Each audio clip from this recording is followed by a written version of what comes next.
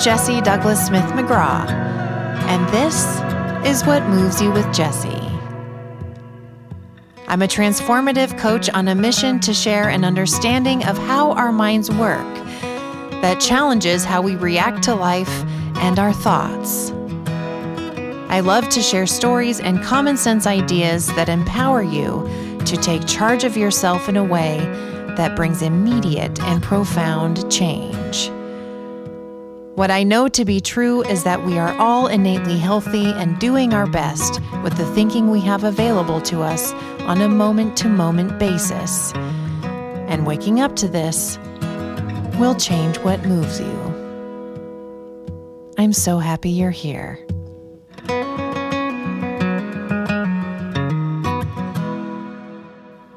Hi, everyone, and welcome back to What Moves You with Jessie. This week's conversation is one that I've been longing to have far before I knew I would be expanding the vision of this podcast to incorporate interviews. He is an award-winning journalist, including being named Emerging Journalist of the Year by the National Association of Black Journalists in 2012. He was a staff writer for the LA Times, covering music and pop culture for a decade. And before I go on to sing more of his praises, I was lucky enough to be his neighbor for a short yet very impactful era in both of our lives. Garrett Kennedy, in my eyes, is a quiet force of nature with a twinkle in his eye that lets you know he's paying attention, not only to what you're saying, but to where your words are coming from. This, to me, is what makes him an incredible journalist, cultural critic, and author. In the time that we were neighbors, as he will talk more about in the interview, Garrett penned his first book, Parental Discretion is Advised: The Rise of NWA and the Dawn of Gangsta Rap. And he recently completed the forthcoming Didn't We Almost Have It All? An exploration of the life and career of Whitney Houston, which I'm so excited to get my hands on when it's released in February of 2022. His writing has appeared in GQ, Wall Street Journal magazine, Men's Health, NPR Music, Spin, Playboy, Teen Vogue, Shondaland, Cultured Magazine, and so much more. Woo! Let's jump in to hear more about the life experiences from the man himself, Garrett Kennedy. Hi, Garrett. Hello. How are you? I'm great. I'm You great. doing good? I'm so excited to be here with you. So yeah, I am very good. That's so good. I want to thank you. I know I've already thanked you, but I want to thank you again for joining the show, being on What Moves You with Jessie, because it is, it's just so important to me to share so many different people's experiences of life, coming from all different backgrounds and careers, and learning more about you and being able to share you with the world is really a gift. And I'm so honored that you would join. So thank you. Oh my gosh, thank you. Thank you for having me. Yes. So I might mention this in the intro, but it's a nice little warmer upper. You and I met as neighbors. I was very lucky Yes. to run into you while you were in the process of birthing, I want to say, your first baby, right? Your first book, Parental Discretion is Advised, about NWA. And it was, for me, being your neighbor and really only kind of witnessing you from the outside and watching you, go inside and be so focused and then come out of the den is kind of what it felt like, and being able to share like what it's been like, while you were in the process of it. It was really inspiring for me, even though I wasn't totally involved in getting into your head about how is this going for you. It was just from the outside looking in, really inspiring to see somebody be so passionate about telling a story about a part of pop culture that I think we all don't know too much about. Yeah. And a lot of what I read that you write, and of course, by the end, we'll tell people where they can find more of, your writings and things, your essays and stuff. But something that I really appreciate is that your perspective when you are writing on artists and pop culture, you're looking at, I had Father Greg on from Homeboy Industries a few weeks ago, and he talked about how the homies say, what is the thorn underneath that is kind of driving all of the insecurity and the behavior that kind of comes out of us as humans. Yeah. And the through line I've noticed in a lot of what you write is that you really inspect the thorn underneath and the people that you write about. And for me personally, that really is exciting because I get to actually feel like I'm seeing a bigger picture of that person. And then I'm going to take you back to like make you tell us about who you are and how you started, but just give me a tiny bit of what is that? Where does that come from for you? That is what interests you, not the flashy stuff on top, but the fact that you dive deep and you go into people's psyches and emotional experience and explore that. Wow. Oh my I know goodness. I started big. Sorry. Yeah, I love that. No, it's great. Gosh, I'm asked a variation of that often, and you would think I would have an answer, but mostly why I never have an answer is because I don't realize I do it. It's never been an intentional thing. I think for me, I've always thought, what is it that I want to know? I mean, that just is how I go into every interview, no matter if it is an artist that I have loved forever and grew up listening to and like I'm pitching myself that I'm like sitting next to them, or if it is, someone that we've just seen in a film or something. And it's like, this is the first role. I know nothing about you. And I've been thrown into this whole thing. So I kind of go into it all the same. I've always had a curiosity. It's why I became a journalist. It's why I always wanted to be a journalist. But, why I always wanted to write about culture was because I grew up loving it in a particular way, but also having this huge fascination. I'm from the Midwest. I'm from Ohio. There was no access to it in a way that I believe that living in LA, we all have such a close proximity to, whether or not we want to. I mean, this is a city where you can be walking to go get coffee and now you're in the middle of a set, or you can be out shopping and you run into someone that you've seen on a million different things. And it's like, oh, okay. There's such an abundance of privilege that comes with living in LA that when I moved out here, I was always thinking about people like me who were looking at all of this stuff in Cincinnati or whatever part of the country you come from that's not on one of the coasts where these worlds really coexist in a big way.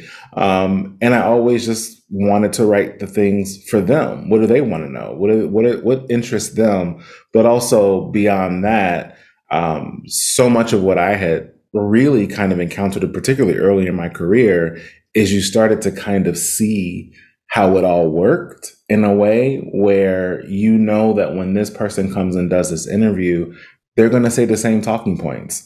And so when you start reading these things, you realize, oh, this person is going to say the same thing over and over. And it's not because they don't have anything interesting to say, but that's just kind of how the whole world moves, right? That's how part of like the world that I'm in, which is, cultural criticism and cultural writing and reporting, it is a world where everybody is kind of doing the same interviews with the same people over and over, right? There was this clip of Jamie Lee Curtis that went viral a week or so ago about when she was on the promo campaign for previous Halloweens, and that she was repeating the word trauma, but she was talking about it in every interview. So I did a supercut of all these interviews where she says this one word. It's about trauma. And so much of what I had remembered when I started reading the stories from other people that I had worked with as well, of like, oh, you're going to talk about this, this, this, and this. So I probably don't have to ask you, so it really just kind of started something as simple as that, of like, I don't need to ask you this particular question because you've answered it in 4 other places. But I was really curious about this one thing that you didn't say, or this one part of that answer that you gave over and over and over that was really interesting. So tell me more about that. So that's really just kind of how it started. And my interview style really became born out of me just wanting to have another conversation with another human being. Yes, I might admire that human being. I might think that person is the coolest person on the planet. I might have listened to all of their stuff my entire life, and like, it's unreal that I'm sitting across from them or whatever. And all of those things go on a shelf because ultimately it's just a person sitting in front of me that has the same fears that I do, the same anxieties that I do, the same insecurities that I do, the same joys and pains and everything. And so connecting on that level has been really the core of my work. And also wanting to connect what people who are, I don't want to say tasked with, because it's something that they choose to do, but also we allow them to do it. We play such a big role that I also think gets left out of this, is we are the ones who are telling these people, well, you are our champion of this, or you are our queen of self-care, all these things that we give these titles to the people. So because of that, I do think that there is a responsibility to engage them on what it is that makes them happy, makes them sad, makes them angry, just to really like, it sounds basic, but you realize how basic it isn't when you see so many people just decide to ask the question of, well, tell me about the song and what inspired it. And that's really the question, and that's it. And it's fine to ask that, but I'm also more interested in like, well, what do you do? Like when you don't have any inspiration, like, what do you do? Because you're somebody who you're particularly famous, or you have all of these things that we look to, and like, you also are the same as us. And I know every day I don't wake up and feel like I can slay or whatever, whatever it is. Like, I don't think that every day. And I know we all feel that way. So like, I want to ask that, and I want to get into the heart of that. Yes. Left me slightly speechless. Yeah. I think it's what connects me so much to just so our listeners know, like I said to you when we first just did a quick powwow before we jumped on today, like you were literally like a lightning bug in my life. Like you were my neighbor for, I can't even tell you how long, like from the time that I saw your face and was like, oh, I want to know you, to the time that, you moved on. It truly feels like a lightning bug moment, but it's something that, you've just stuck out in my life, and I've continued to read everything you write and everything. And I think it kind of just naturally to me kind of meets me where I'm at with my own curiosity about people's human behavior and the human condition. And I, to your point, I think that's what we all crave. Yeah. We all crave hearing the truth about people's experience inside of themselves. Right. And I also think too, something that, has always motivated me is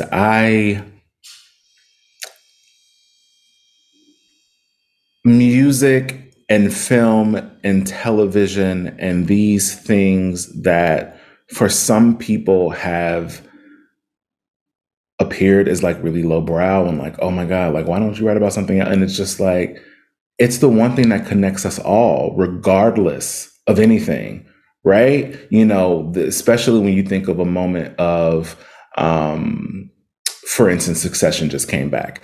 Lots of us love to watch that show, but part of what's so interesting about that is a show like that, you can connect with somebody that you might not have anything else in common with. You might not have any other shared interest at all, but the two of you are now chatting every week about this show. Or, there's somebody you work with and it's just like, I don't really know how to like get through to them. But then they show up at work one day and they're like wearing a t-shirt of this artist. And it's like, well, I love that person. And so, so I just think there's a way in which like these things that have, connected us in some ways. And like, it is part of a shared language. For so long, I had always felt that it was,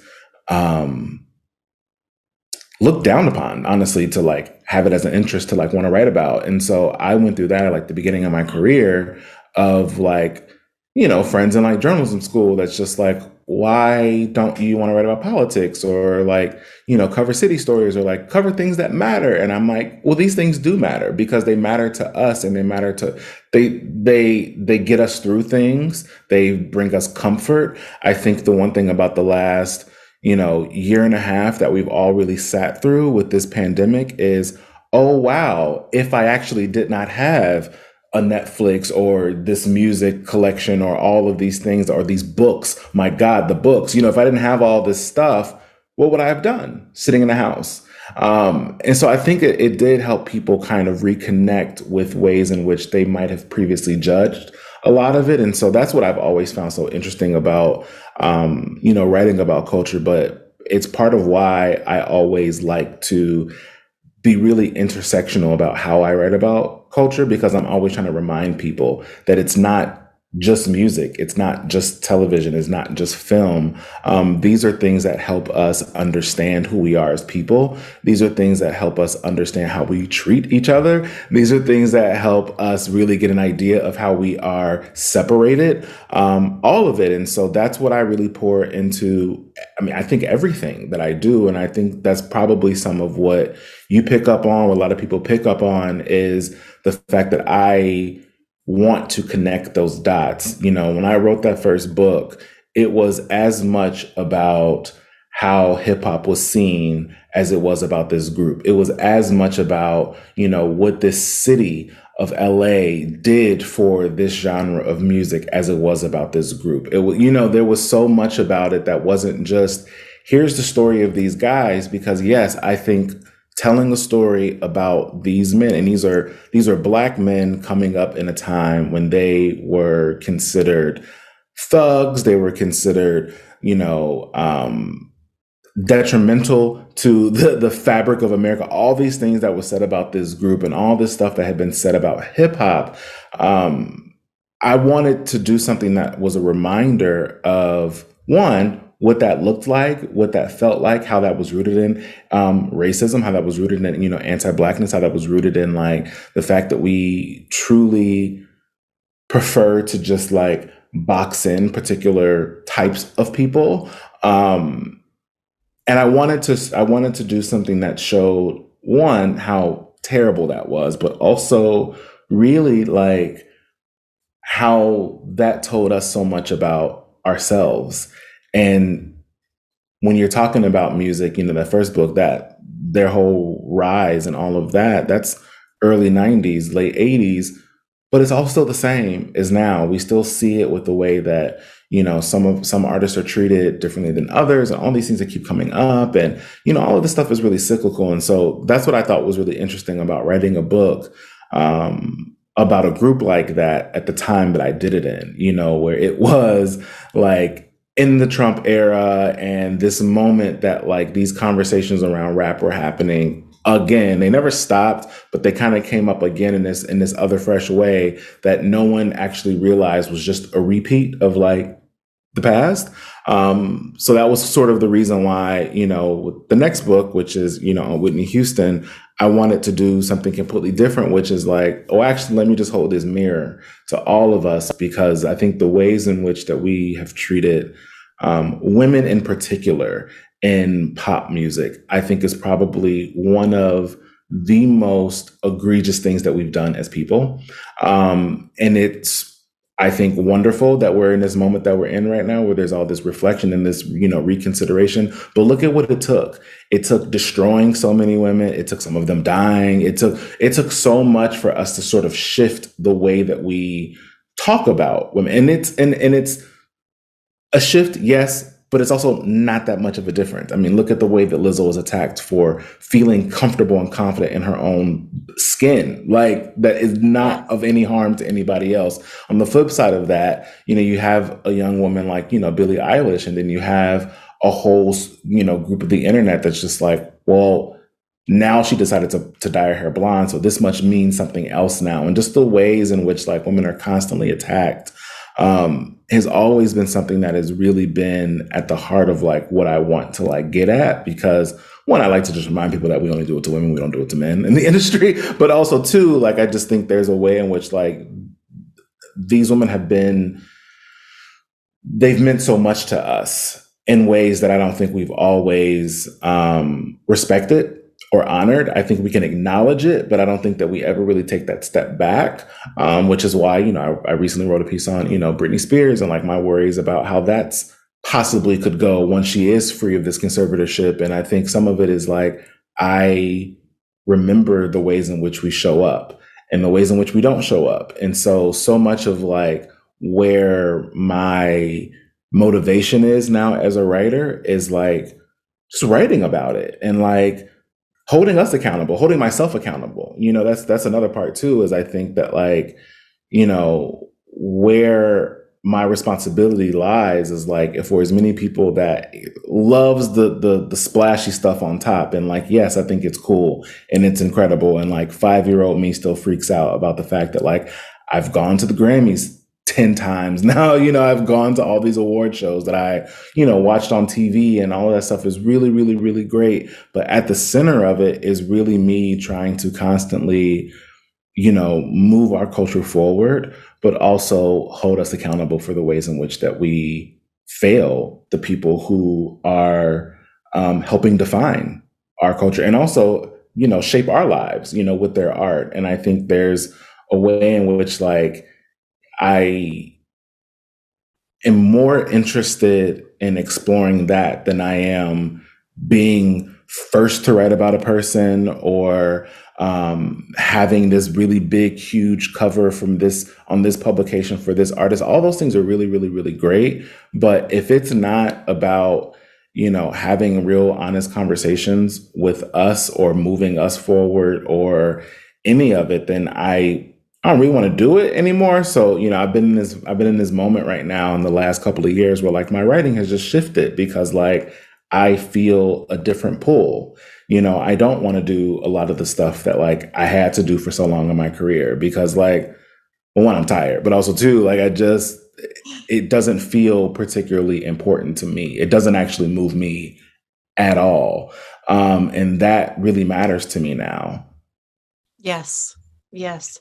It sounds to me like what you are seeing is, and what you have seen, even through like probably from when you were tiny, which we'll get there. I want to talk more about that too. But from when you were tiny, and then even through like you said in journalism school, like you have known in a deep way, even probably before your intellect caught up, but you have known, really spiritually speaking, that it's important to recognize the connective tissue between us and artists and the culture that gets created. And how, I'm essentially just repeating what you just said, but seeing how all of that, we are the ones that put these folks on these pedestals, really, truly.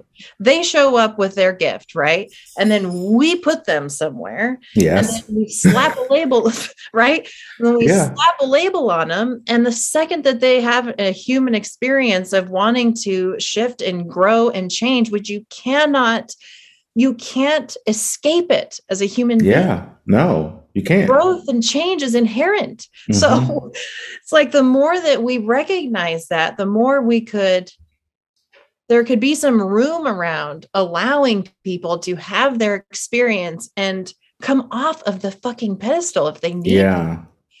And it's to me, what I even read, I'm up to date on your essays, and I read the Britney one, and and it's that's part of what I love so much about what you're talking about, is that yes, we're looking at what is it that we are doing in relationship to the artist, but also you're making us get self-reflective on what have we done to put this person here. Mm-hmm. And now it is our responsibility to start looking at that, so that way we can, look at the how we truly all are just stitches in fabric of this life. Yeah. No, that's it. And that's really it. And I think so much of that gets lost, especially now, this time that we're in now, where our appetite for it is just that we're all just so we're insatiable, especially now that we have Twitter and Instagram, and like we see images and we hear things, we see it all day long. And I think there's a part of us that has kind of forgotten the human element of it, because, I have lots of different theories, but I think one of it is just like, we've become so used to the way that all of it works. We're so used to putting them on the pedestal, and then that second that something in their human experience happens that is for us to judge, is like, we jump at the chance, because, I do think just like culturally as people, like that excites us. It excites us to see downfalls. It excites us to see someone else struggling, especially people that we perceive to be doing better than us, because it allows us to kind of, live the fantasy of like, well, yeah, it's actually not, it must not be so good, it must not be so great then. I think about, some of these stories that become like humongous things where it's just like, oh, we spent like a couple of weeks like talking about whether or not these like celebrities are like still in a relationship, just like these things that I think we do that we've always done. I mean, it's just part of like celebrity culture, which has always, intrigued me, but it has reached a place now where sometimes it feels like,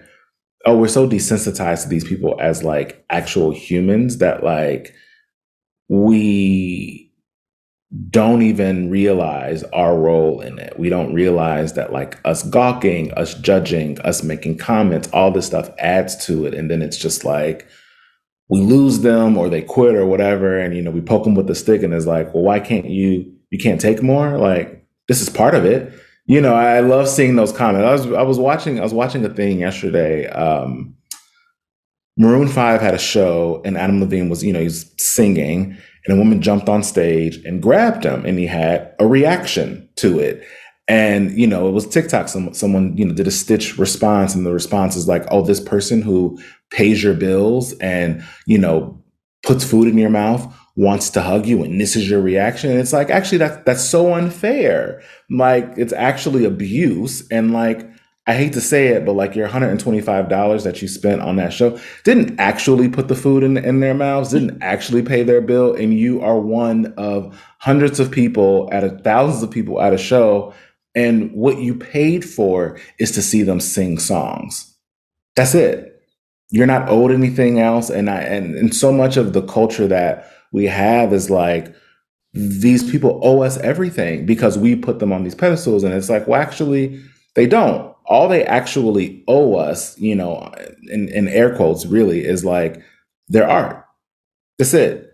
They don't owe us an explanation when something in their personal life goes away that we're like, well, what's going on there? They don't owe us that. They don't owe us any more of themselves. They don't owe you the picture when you see them at the airport or anywhere. They don't owe you it at all. And so, I know I speak so much of like where my reactions come of this is because, I've had the privilege of like being around these people in private and like having those conversations and watching them die inside almost when it's just like, okay, so like now I have to go do this thing. And like, I actually want to, but it's part of it. And like I can, so I can really I have a lot of empathy for a lot of it because so much of what I find interesting about the privilege that I have as a writer is you get to see these moments and sometimes you can't do anything with it.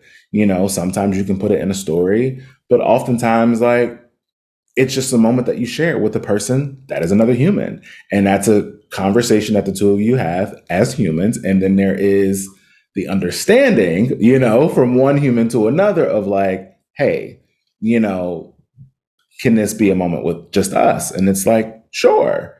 And it does help me understand people. So if there's things that I can't write, but it's helped me understand, why someone is maybe no longer active on social media or why someone doesn't travel a particular kind of way anymore or why someone doesn't agree to particular things anymore because they've have trauma around it. They might not be ready to talk about it. They might not ever actually talk about it, but they have trauma around it. And so it brings another level of understanding. And so that's some of the things that I have been like really, really privileged into like having some insight, which does inform kind of the way that I write. It informs, a decision that I made a really long time ago was, my orientation around people's personal lives. The personal lives of artists.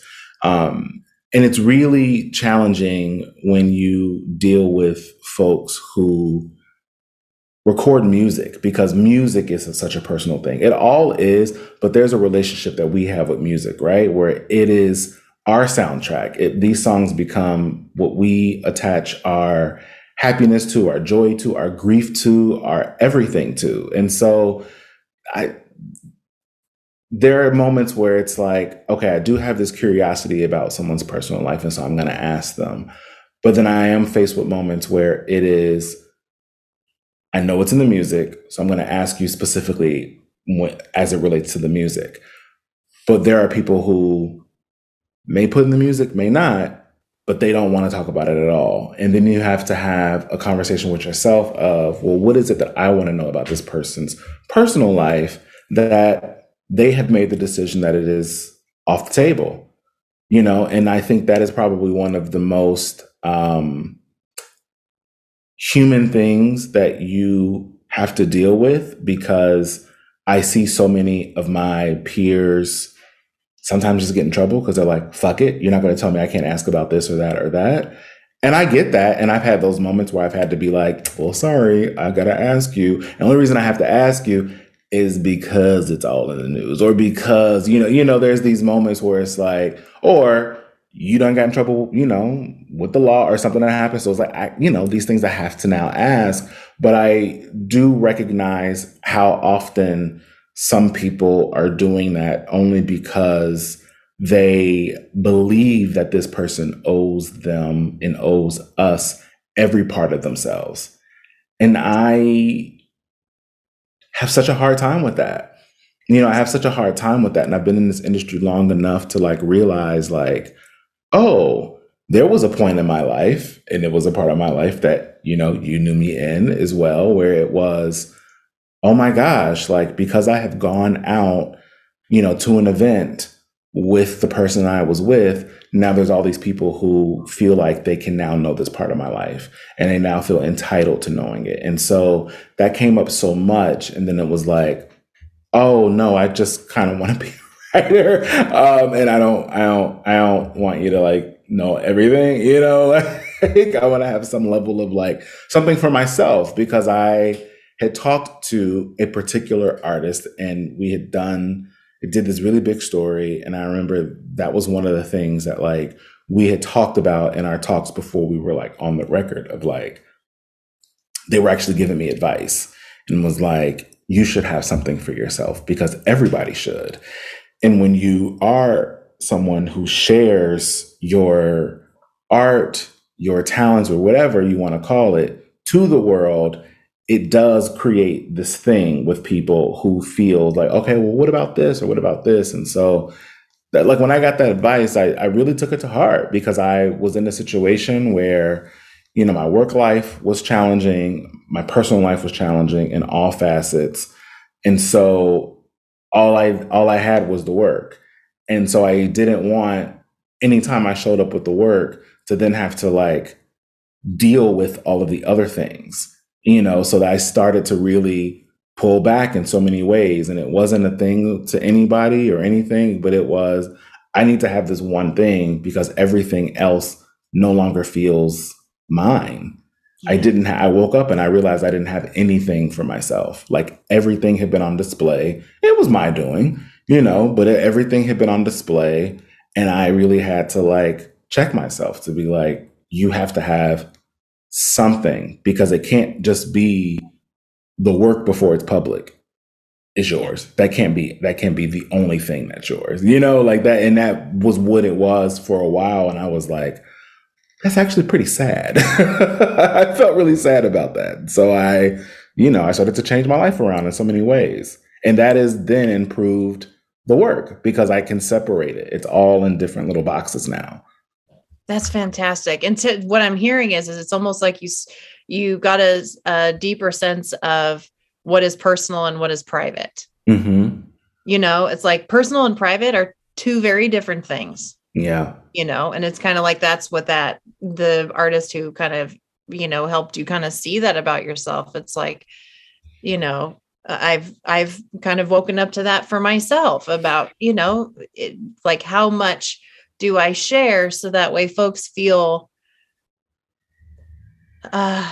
related to, or that there's, it's like, in the work that I'm doing, it brings people so much comfort when you normalize things that, yes, that they think is like so unique to them and that there's something wrong with them, right. This one thing. And so anyway, so it's like, I've had to kind of find that very fine line myself of like, what do I want to keep private versus share that is still personal, but it's not private. So I want to go back a little bit.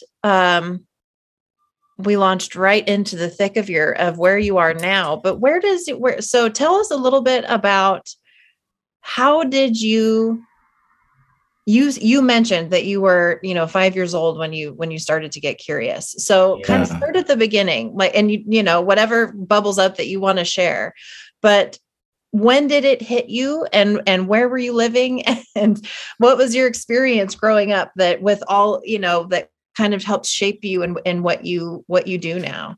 Yeah. I grew up in Cincinnati. My grandfather was really into the news, but it was, he was someone with very strong opinions. So his feelings toward the news was, and it's funny now because, all these years later, but his feelings, then was, this is all fake.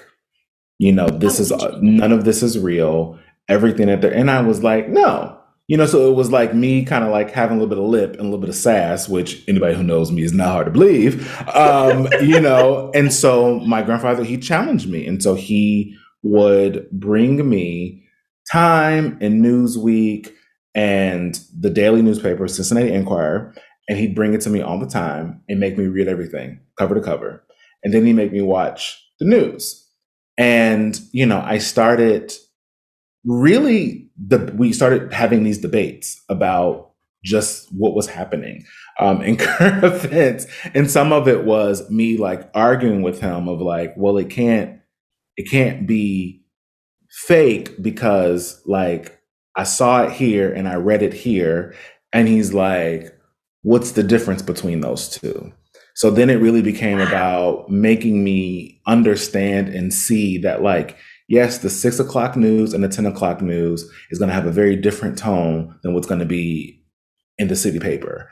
So once I had that awareness, I was just really interested in it. And then I found out you could like get paid to do it. And that was like a whole other like thing to me that didn't feel real.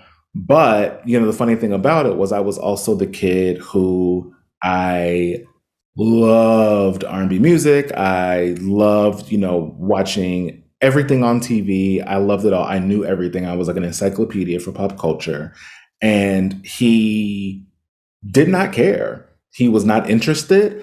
It used to be the thing where it was like, if I got sick and I stayed home from school, that was when he would go and get me like pop culture magazines. That was like his treat. Like if I was out sick or if I got like straight A's, so like that was when he would do it.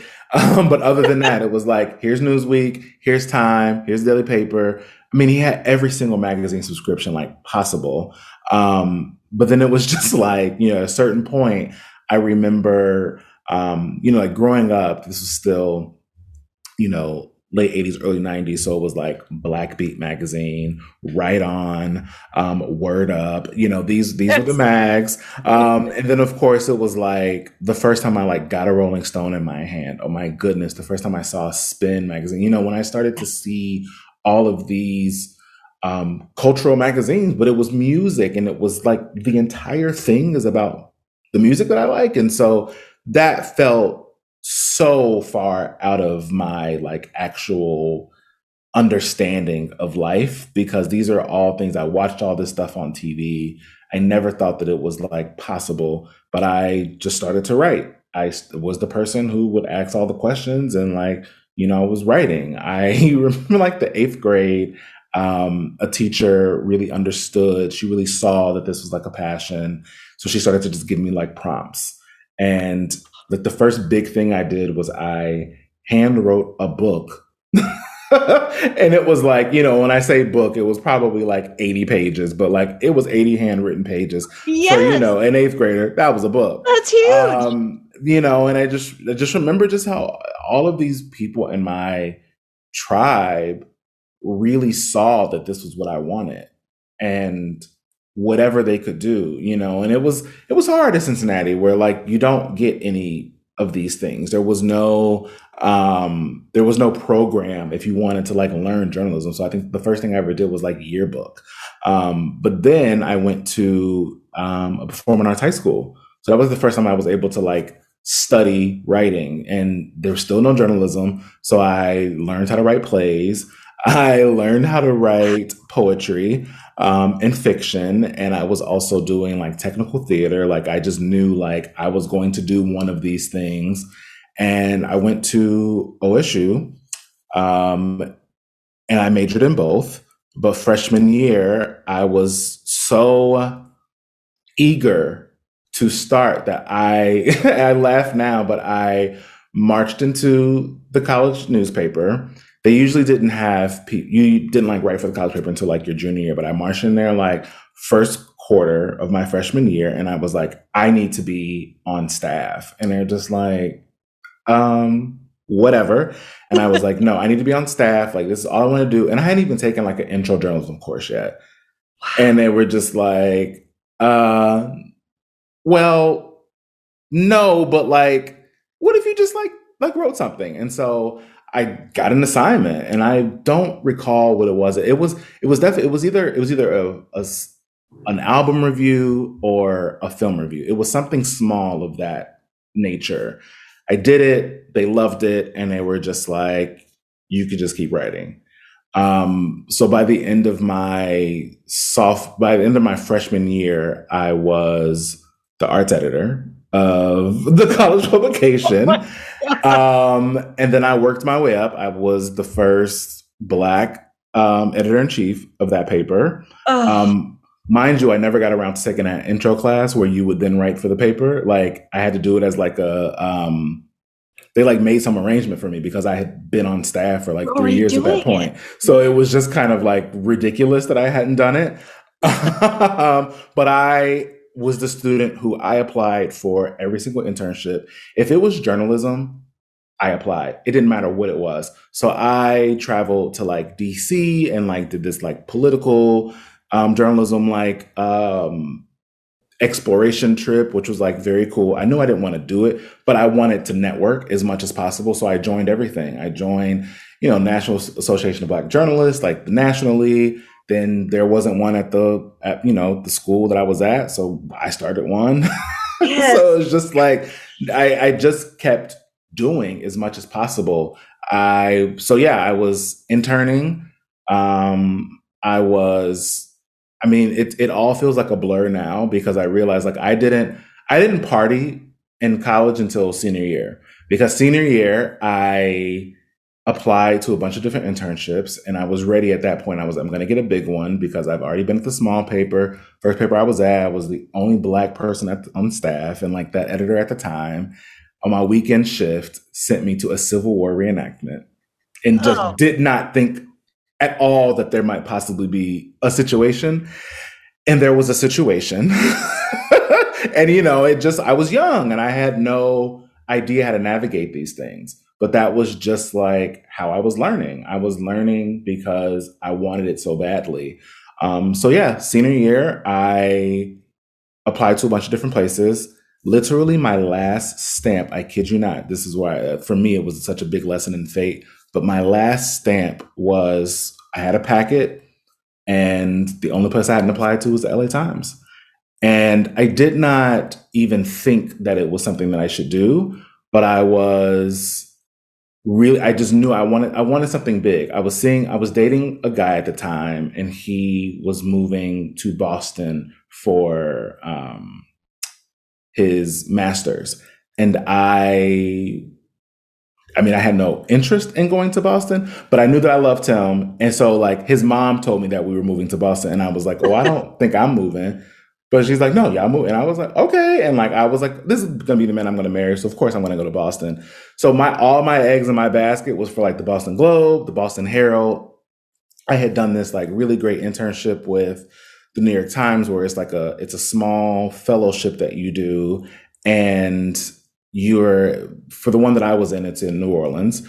And so I was getting this great experience. And so I was like, this is my time. I sat down with the editor at the Boston Globe and I was like, this last internship, I'm about to be at the Globe. I had already planned it out. I just knew it. And it was a quick rejection. And I was like, okay, well, that's awkward. And then every other paper in Boston rejected me. And I was like, okay, well, this is awkward. And then I got a call from an old mentor who was at a previous paper that I interned at. And she was like, I just want you to know that, you're going to be going to LA. And I was like, no, I'm not. And she's like, yes, you are. Like, I've talked to the editor, like they love you. They're going to offer you this internship. You cannot tell them that I told you. And I was like, you're like lying to me right now. She's like, no. Like, this is what you're going to be doing. And she's like, have you decided? And I was like, I've been getting all these rejections. There's just no way. Yeah. And she's like, no, this is going to be happening. And like 2 hours later, he called me for LA Times and offered it to me. And then he told me, he'd asked me if I had planned on applying. They have a fellowship. That's a 6-month fellowship. And he's like, you would get it if you applied. And I was just like blown away by this, mostly because like the story that got me the gig of an intern was I did a 3-part. So for the class that I was supposed to do in order to write for the paper that I now had to do as like an independent studies because I had already done every job at the paper. So like,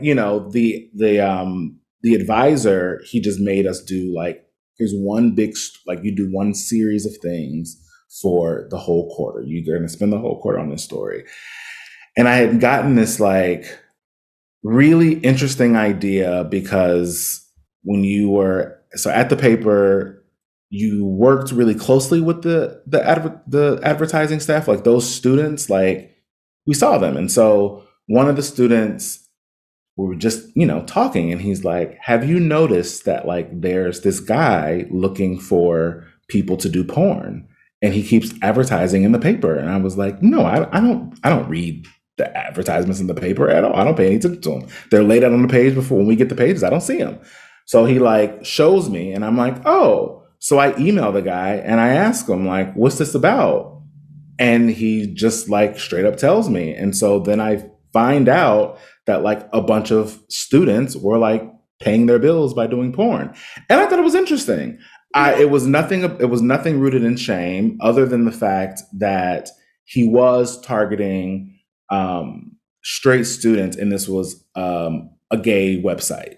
And that I thought was really interesting. Like the whole gay for pay thing had been like kind of a new term that was like being circulated. And so I ended up doing this like 3-part series on it. And like, now it's weird because, Ron Jeremy is what he's got a lot of cases now, but like Ron Jeremy talked to me, like all these like really huge porn stars talked to me for this thing and like told me about the difference in money and like all. So it was just a really interesting, quirky story, but it was a 3-part thing. And this editor, he saw it. It was like, I was proud of it, but it was definitely at the back of my packet when I sent the stuff in, because I was just like, it's 3 stories about porn and I'm a college student and I didn't know how it would be taken. And he was just like, I just couldn't believe that a college student had this story, but also that you found something so weird at the paper that you were working at. And I was like, yeah, you know, and so he from there was like, if you want this fellowship, you will have it. He still made me apply, but he was like,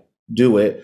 So I at least knew I was coming to LA with 9 months of employment and like possibly was going to be hired at the end of it.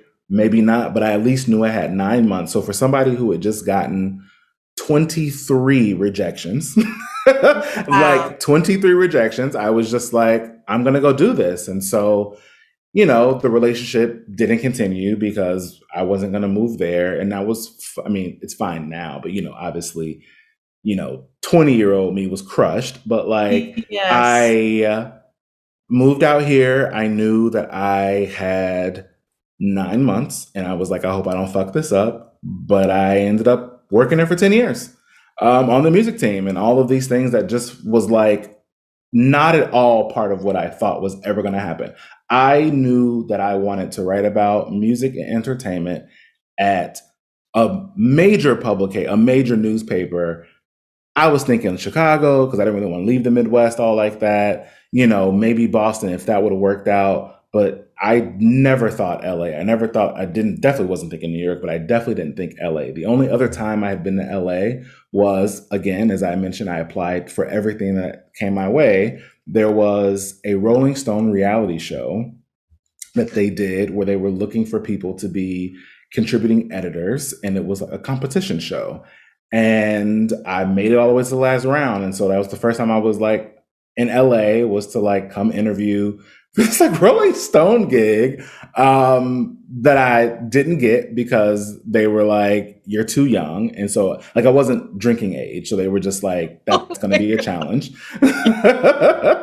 But it was like, for me, it was just a confidence booster because it was one of those moments of like, take a chance on yourself and keep doing it and somebody will. And so to see a place of that stature take a chance on me, I was like, I have to go. Like I am terrified, but I have to go. And I came out here I wasn't on the music team. That was the thing that I wanted to get to eventually, but they told me up front, like, it's going to be hard. And so I started on the Metro desk. So I was, you know, that was my background. I had done all this because I grew up with my grandfather giving me all these like, you know, newspapers and stuff like that. So I knew how to like write that kind of stuff. I knew how to write about a building burning down or a shooting or, you know, somebody getting hit by a car or whatever. And that's what I did for the first like 3 or 4 months at the paper. And then I started bouncing around and they all saw that I had this interest in entertainment stuff. So I was doing a mix of things and then I got hired full time. I still wasn't on the music team, but I was at least allowed to write about general entertainment. And so that was enough for me because I was like, yes, awesome. And then I just had done enough at some point and they moved me to the music team. And then that's where I was for it was at that point, it was like 9.5 years. That's incredible. Yeah. An absolute dream. So can you share a little bit, about what you said? You said it was your first kind of lesson in fate. Yeah. And so can you share a little bit about what has your experience been about, you know, it's like we always can connect the dots looking backwards and can't do it looking forwards because that doesn't exist yet. But share a little bit about what has it been like for you to really listen to your instincts and what that has looked like in your life. Even and hey, let me also say, because we all have it, when we have an instinct and we don't listen to it. Yeah. And we can see it once we're past the time of like, oh, you know, but what is your experience, whatever bubbles up for you with that question of like, you know, what has your experience been like with following your instincts and I mean, you know, and on one end of it, it has never stood me wrong on a story. Like, even if the story doesn't do what I wanted it to do, or if it doesn't resonate the way that I wanted it to resonate, or anything like that, when I follow my instinct, like, that has been really probably my biggest guiding force as it relates to my writing.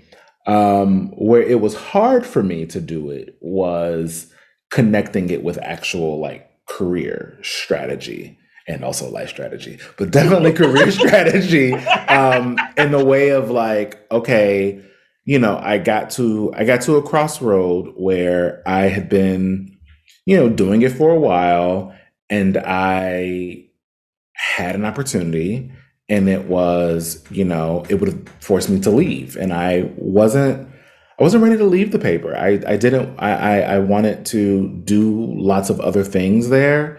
And so I turned it down.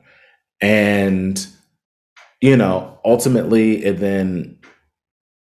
I stayed longer than I should have, was the lesson that I learned in that, and like not taking that chance in a particular way because I wasn't really thinking strategy as much, because I was only ever thinking of the passion. I was only ever thinking of the work. I was only ever thinking of that boy who grew up, who wanted to do this, who now gets to do it. And so like, no matter how funky things get, that was enough. It was enough for a very long time, you know, because I just thought about, you know, that kid who would have never, ever imagined being able to do a quarter of the stuff that I then did in the first couple of years. And it just kept feeling like, oh, wow. Like I just kept having that moment over and over and over. So it created this wall of, you know, it was a wall of fear, but I thought it was a practical thing of, well, you would be stupid to leave. You know what I mean? I kept thinking of it that way. And then when the opportunity with the first book came, I had to make a decision of, you know, this thing that I've always wanted to do, came around.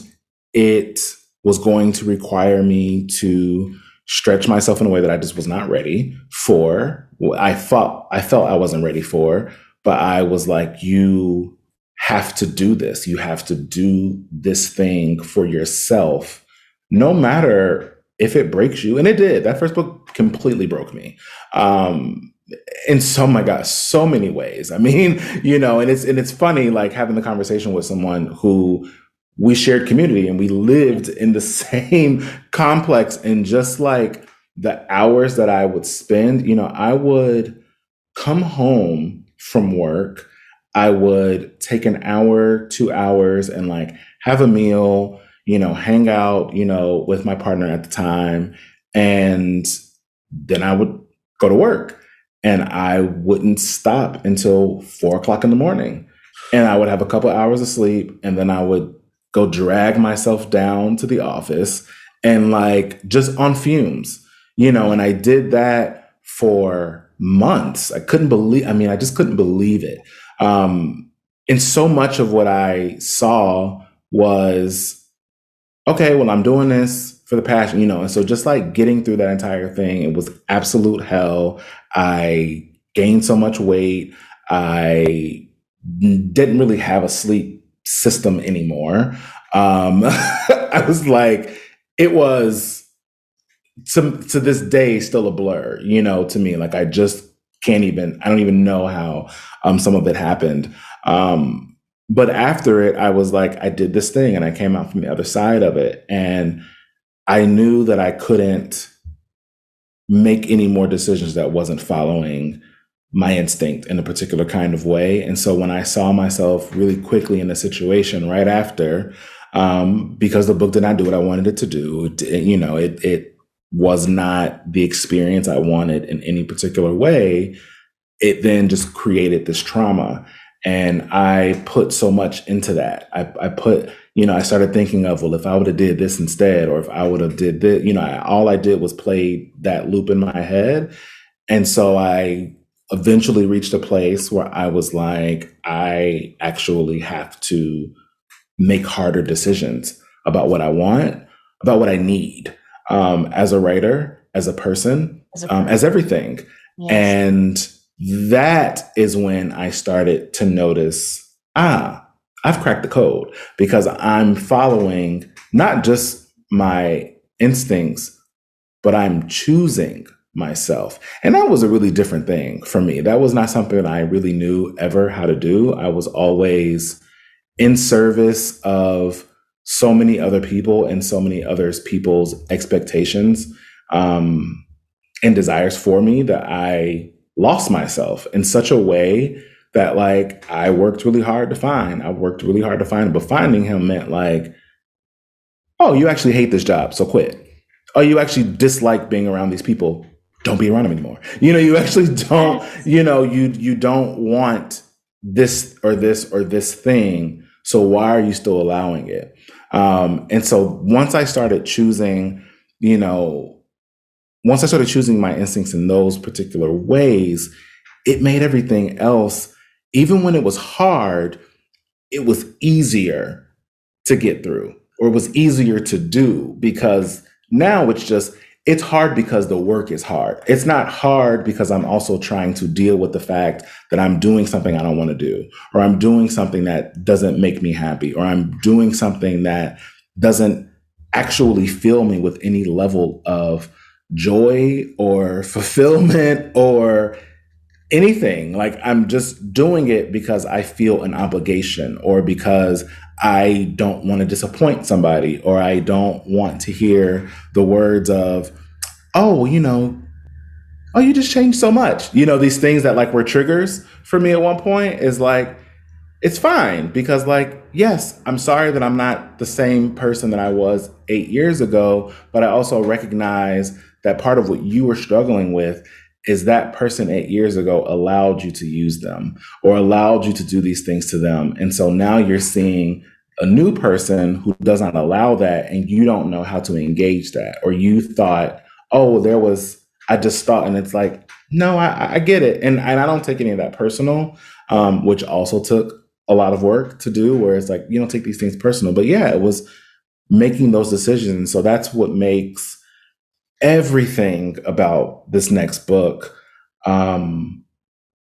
it's night and day. It's a complete different experience. It's a complete different feeling. It's a complete different everything. I mean, someone asked me the other night and was like, oh yeah, it's just, yeah, this happened with the first one. I was like, no, it didn't. And I appreciate that you think that it did, only because you never really saw me on any platform being like, well, this happened, or all of these things happened. I mean, you were at my, the release event for the first book, and like, no one would have known that, like, that entire thing was pulled off by, like, me and the person I was with at the time, because, like, the publicist at the publisher abandoned me, you know what I mean? And, like, did not return an email, did not return a call, did nothing, like, at all. And that was so painful in a way that I couldn't think I could overcome. But I also was like, no, I want to be happy about this work that I've done, that I killed myself to do.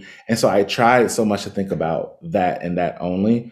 But yeah, it did create a trauma that lingered, that, like, I haven't fully gotten through. I mean, I've been in 3 years of therapy that has, like, helped, but it's definitely something that, at least where I feel now about my work and myself, is just so much different, because I'm in such a different place, because I'm ultimately just following my gut every single time, and not second guessing, which is really hard as, like, a very sensitive Libra to make the decision to, like, only do that and not overthink it. I mean, I still overthink it, but it's still ultimately just choose, the instinct.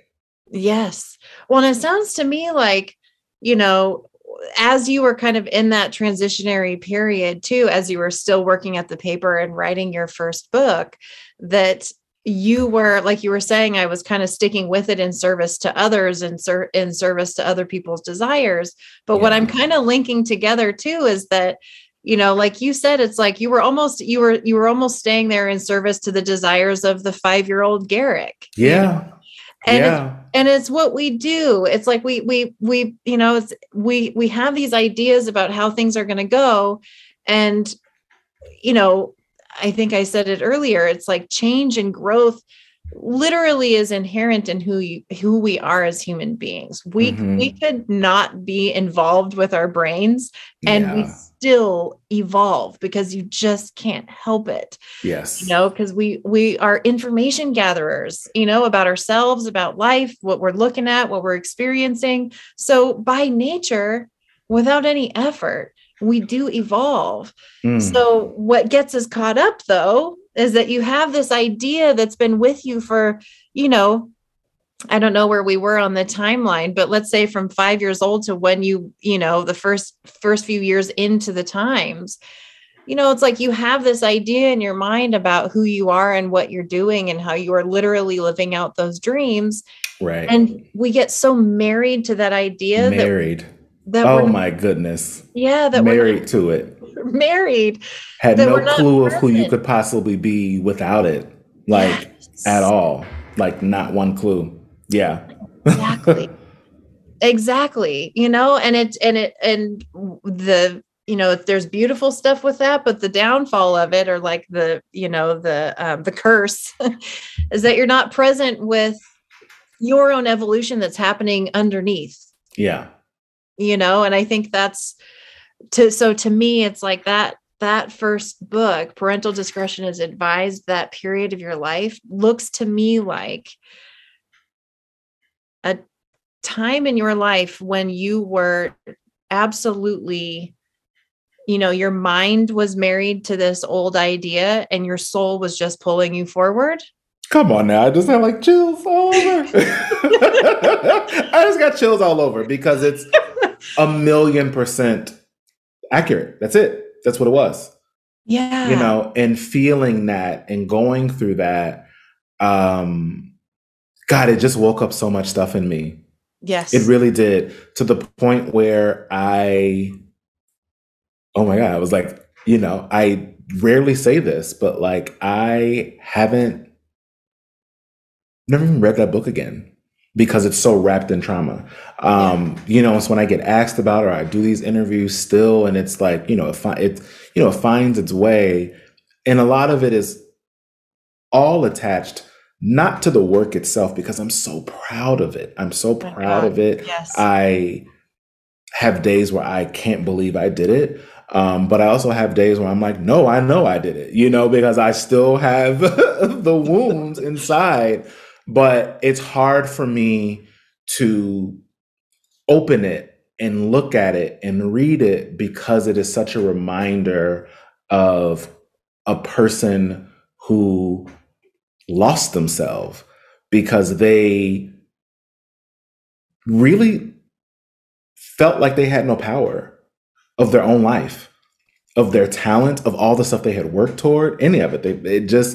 I'm so reminded of that period in my life only because it was the only time in my life as an adult where nothing felt like it was my own or in my control or even going right. It was like this moment of just struggling with family, struggling with home life, struggling with work. And my friends were cool. You know what I mean? And you met them, my friends were cool. And I have great community. I have a great tribe. But so much of what I then was doing, when I realized it, because I've had to have so many of these conversations, was the levels of which I was suffering in silence and just putting on a mask. And I didn't really recognize it until, a really good friend was like, I can see how unhappy you are.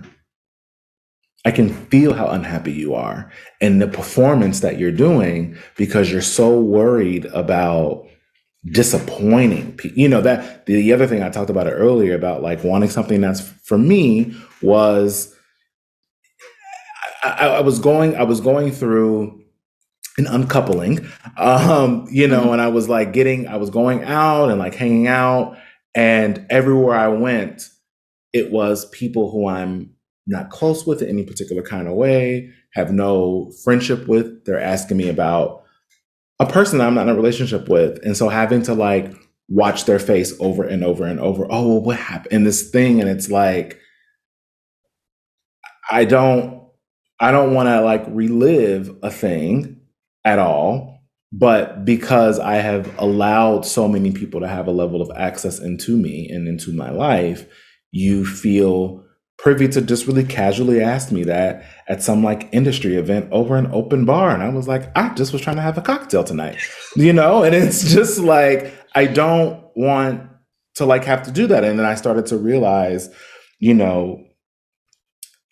a part of myself that had moved on was able to because I had been performing for so long.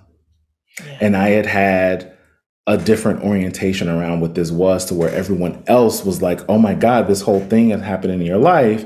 And I didn't know this. And I realized like, oh yeah, because privately it had been done a year ago, and it just is like the circumstances of, being in relationships with adults and all these things that we learn that like, it's not easy in any way. So like, yes, I am not walking around and like hating this person, nor are we on, social media being like, this thing happened, here's this announcement. And like, I cringe inside when I see people do that because it's like, why are you telling me on Instagram?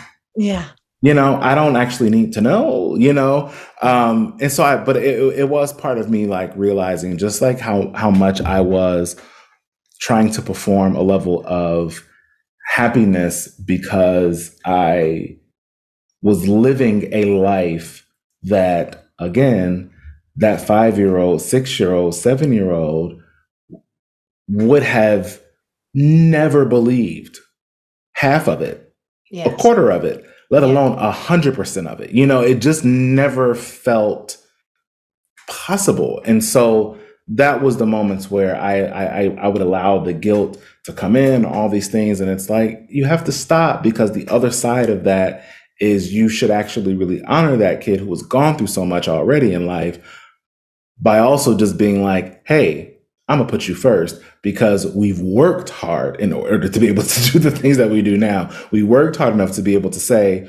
I don't actually want to do that anymore, or I don't want to do this anymore, or oh, I'm only doing this now, or, I'm going to leave a place because I want to make sure that when I'm working on this book that means so much to me, that I have just spent 5 years dreaming about, I want to show up for that 100%. Yeah. Every time. I don't want to be trying to do that and going to a place and like having to show up and like be a team player and all these things that like, yes, you should still do, but I knew that I couldn't do it and I didn't want to, because I wanted to give this thing every piece of me, all of it, all of it, all of it, all of it, all of it, all of it, and nothing less. Yes. Truly nothing less. And I did. And the only reason I was able to do that was because I made decisions in my life to allow that to happen. I also had the support in my life to be able to do that.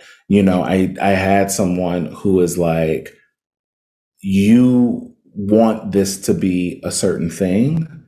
And so I'm not trying to tell you what you got to do, but I'm telling you what I know that you need to do.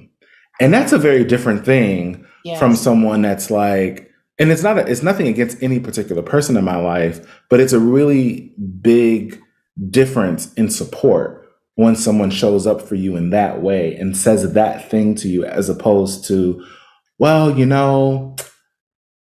you leave, like, what are people going to think? And like, oh, is it the right time? Or, oh, maybe you should do it next year. Or, oh, maybe you should just wait. Or, oh, like what happened? So I went through all of that. and I felt really great. And then it was like, the next moment of like regret was like, not regret, because that's such a strong word and it's not an accurate word, but I had a moment of, ooh, did I make the right call? When like, I left and then 2 months later, it's like, oh, it's a pandemic. And like the world is shut down and like there is no work and there is nothing. And so I had to really sit and like deal with that person that comes out because he's in the back of my head. That's just like, you fucked up. And like, maybe you shouldn't have tried to pick yourself first, or maybe you shouldn't have tried to do this. And maybe you should have waited. You could, all these things that is just so ridiculous because like, how was I supposed to know that the world was about to go what it was going through? But that was where my brain took me because I lived in so much guilt for choosing myself in my own career. Yeah. It just is, it's the weirdest thing. And it's, it's something that is still discussed on a regular basis with my therapist. Well, honestly, Garrick, but it's not weird. I mean, that's the whole theme of my work is waking people up to being able to see their mind objectively. Mm-hmm. Because the second that you do, the more you realize, like you had mentioned earlier, you had said how you had lost your power in the process of writing the first book. Right. And I'll be honest with you, Garrick, from where I'm sitting, you were actually sitting in the middle of your power. You were just distracted. Ooh. Yeah. I mean, because that's what happens, right? We get married to that idea in our mind, it's and so we're so married. Distracted. So we're just attached. Distracted. Yeah. Whereas now what you're saying about, the person in your life that is saying like, hey, this is what I'm seeing for you that you might want to consider. Right. All that is that's that person giving you permission to listen to your truth. Yeah. And it's, and the more that you see that for yourself, the more that you'll begin more consistently to give yourself the permission to listen to your truth, despite how loud it gets in your mind, despite it, because it's always going to do what it does, which is just throw a bunch of stuff at you all the time, right?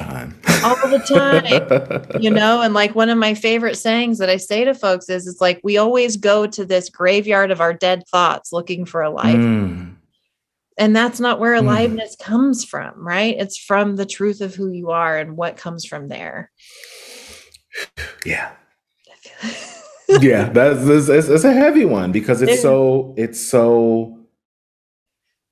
real in so many ways that I really do believe if I hadn't discovered that, and I don't do this often, but I try to think about every now and then, like when I'm in a moment of like real, like just deep gratitude where I just think like what it would have all looked like if I just kept sitting in fear and kept just like making these decisions based off of what was happening around me as opposed to what was happening within my head and within my heart. And like, what would that have looked like? And like, I know I wouldn't have this book coming. I know I wouldn't have been able to write any of the things that I've written in the last 2 years. I know that I would not feel as great about myself as a person, let alone, how I feel about myself as a writer or whatever, but I just won't feel good about myself. And really having to like come to grips with that part where it was like, yeah, I was strongly, as proud as I was of all of the work that I did in that phase of my life, there's still a part where it's just like, gosh, if I didn't stop listening to that, what would that have looked like? And then I see so many examples of what that would have looked like. You know what I mean? I have so many, really good peers where it's just like, you are not doing this for yourself. Yeah. You're doing it because you feel if you let it go, then people will forget you. Or if you let it go, you won't get to do anything else anywhere else. Like I see it so much. And a lot of that is nothing to do with them at all, but it's what this industry does. And that's like the one thing that I really had to get a new orientation around. And I have to do it at least like once or twice, probably a couple more times a year. But just like being in an industry where people really, truly only judge you by the last thing that you did. Yeah. And if it wasn't close enough for them to remember, it's just like, you know, and I still encounter it. I mean, I was out the other night and it's like, you know, someone made a comment and was like, oh yeah, I didn't know that you left the paper. And I was just like, okay. I was like, okay, you know, because I don't, you know, I feel like you want me to feel something when you say that. I think you want me to react in a certain kind of way, but okay. Because also with that, what you just told me is that you haven't read anything that I've written in 2 years. And that's also perfectly okay. But don't follow that up thinking that you then get some level of like personal interaction, because why? If you don't know that about me, then that should let you know where you are, you know, in my life. And I don't fault anybody for not knowing that. But also at a certain point, I can't still be the person that's like, well, you know, yeah, I left. And then this is what I'm not doing that. I don't want to. I don't have any interest. You know, that's why you don't, you know, people who follow me on social media, you don't see me really saying anything ever, you know, like these are the stories that I'm working on. This is stuff that I like, whatever. I don't do the whole thing of like, this is what happened to me and this is who did it or that. What for? Yeah. You know, I think at least for the way that my brain works is like, I had to heal in so many ways from the person that like got lost and the person who I had to find, you know, which I've found, you know, and I write that in the book. I write, you know, about how, you know, so much of doing this book led me back to finding my voice and, you know, what that meant for me. And like to even be in a situation where one person is excited about it makes me really, really happy, let alone like the really incredible thing of just like so much good reaction, you know, and it's not out yet. And like in the excitement and like, you know, people who are hitting me and are just like, I've been waiting for you to do this. And like, I know that you wanted to do this, and just like really enjoying this particular moment because it's like, you know, 15 years in the making, you know, in one way where it's just like, oh my goodness, you know, I really am only able to sit here because I chose myself, you know, and I followed my instinct and I followed, you know, what it was that I wanted to do. And I didn't look back. Mic drop. Oh my God. And just so everyone knows who's listening, and I know I'm going to say this in the intro anyway, the book that Garrick is talking about is a forthcoming book. It is titled, Didn't We Almost Have It All in Defense of Whitney Houston? And it is out February of 2022, and it is already getting incredible reviews. So, so Garrick, I finish every interview with one question, and you answer it whatever occurs to you. Okay. What moves you? What moves me is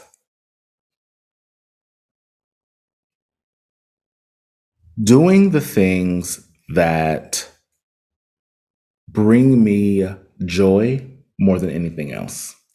And that's really important because I have survived an industry that does not prioritize that does not care about that does not have much interest in facilitating that, particularly for people who look like me, people who came from where I came from. You know, I've learned so much about what my passion is and why I do it. That's never like left me, But what I had to really find again was, okay, what are the things that are going to actually, really, truly bring me joy with this talent that I'm blessed to have? I'm grateful to be doing the thing that I've wanted to do since I was a child. And I am really grateful to be able to do it at a particular level that I never thought was possible, at a length of time that I didn't think was actually possible at all. All of these things, that I just didn't really imagine for myself, as a young boy that wanted to do this, as a young Black queer boy wanting to do this. There's so many different things that I had to push through in order to be the person I am, be the writer that I am, be the anything that I am, and to be in a phase of it where I am 1000% motivated by what are the things that are going to bring me joy, but also allow me to stand really firmly in my purpose, which I do believe is to document our culture and to also really help us all understand our culture in ways that we show up in it, in ways that it impacts our lives, in ways that it drives us, in ways that, is more than just somebody's got a new album out and you wrote about it, or somebody put out a new show or a new film and here's the feature and it's got my name on it. And those things are cool. And I still enjoy a lot of it. I totally enjoy it.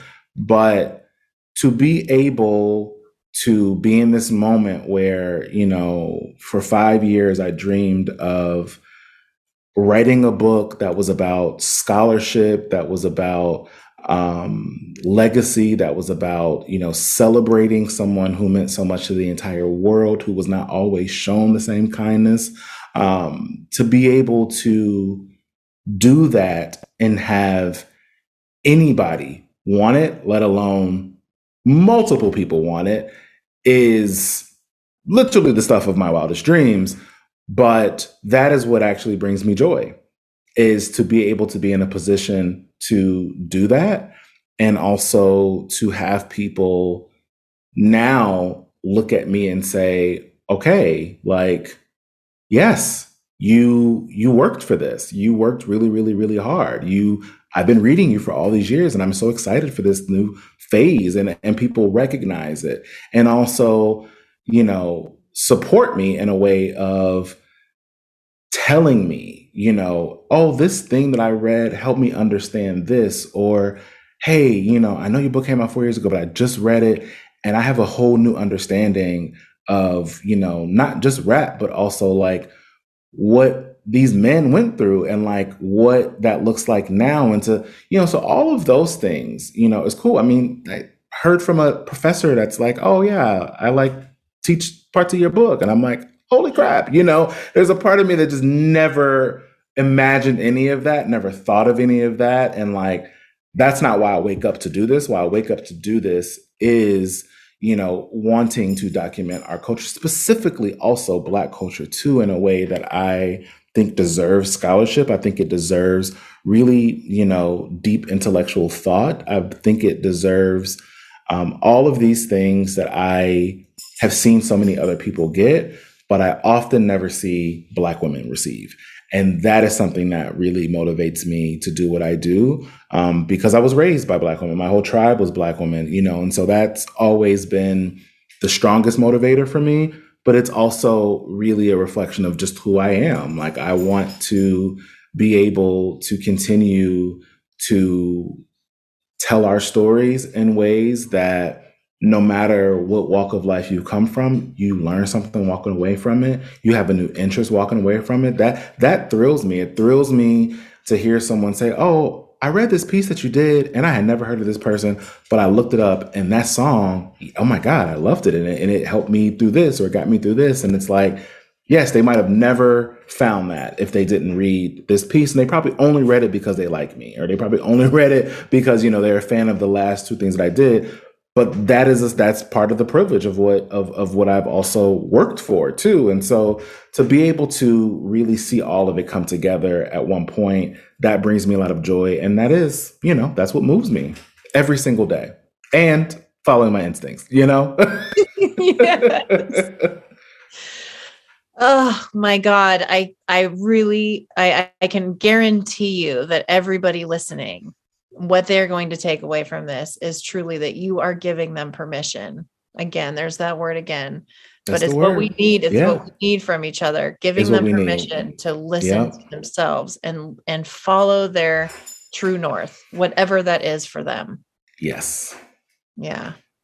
Garrick Kennedy. Okay. Before we go really quickly, GarrickKennedy.net is your website. Is that where they can sign up to get your essays through Coda, or do they need to go to? So you could actually just go to coda.bulletin.com. Okay. Coda.bulletin.com. I'll put it in the show notes also. Okay. And then they put in, because I've been able to follow it because we're connected on social media. But if they go in there and then type in Garrick Kennedy into the search, that's how they subscribe to you. Awesome. Okay, cool. Thank you so much again. This was absolutely marvelous. So much fun. It was such a joy. It was such a joy. Awesome. Yeah. Thank you, Garrick. Well, I will be talking to you soon. Yes. And thank you so much again for joining us. Thank you for having me. Thank you for listening to What Moves You with Jessie. Let's stay connected. You can find more ideas and strategies on being human on my Instagram, @WhatMovesYouWithJessie. Sign up for my newsletter or learn more about working with me at whatmovesyouwithjessie.com. And please rate and review the show and let us know what you think and what resonated. I read every single review. They mean so much to me. You can also call in on our hotline with your thoughts on what resonated there too. It is always live at 818-646-JESS. That's 818-646-JESS. What Moves You with Jessie is produced by Mike McGraw and Tinker City Music. Now, let's take a deep breath and give ourselves permission to live in this moment for what truly moves you.